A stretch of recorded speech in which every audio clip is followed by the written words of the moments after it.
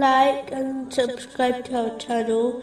Leave your questions and feedback in the comments section. Enjoy the video. Continuing with the last podcast, which was discussing chapter 9, verse 112. Those who bow and prostrate in prayer and give good tidings to the believers.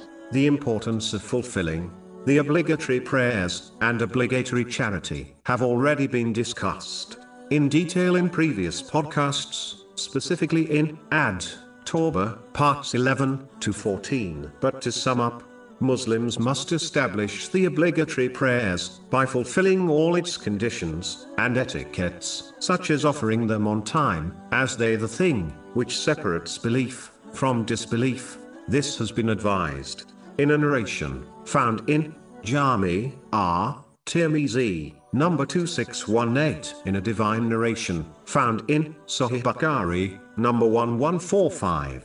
The Holy Prophet Muhammad, peace and blessings be upon him, advised that Allah, the Exalted, comes down every night to the nearest heaven, according to his infinite majesty, and invites people to ask him to fulfill their needs, so he can fulfill them.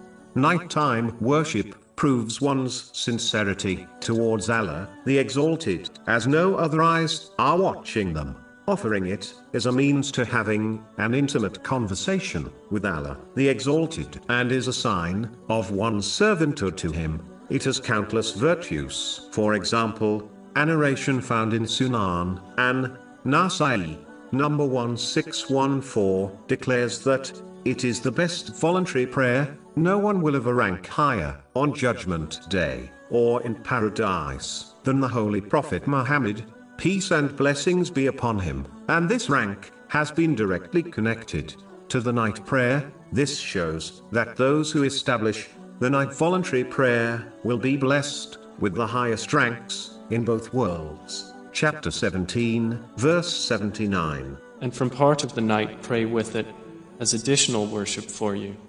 It is expected that your Lord will resurrect you to a praised station.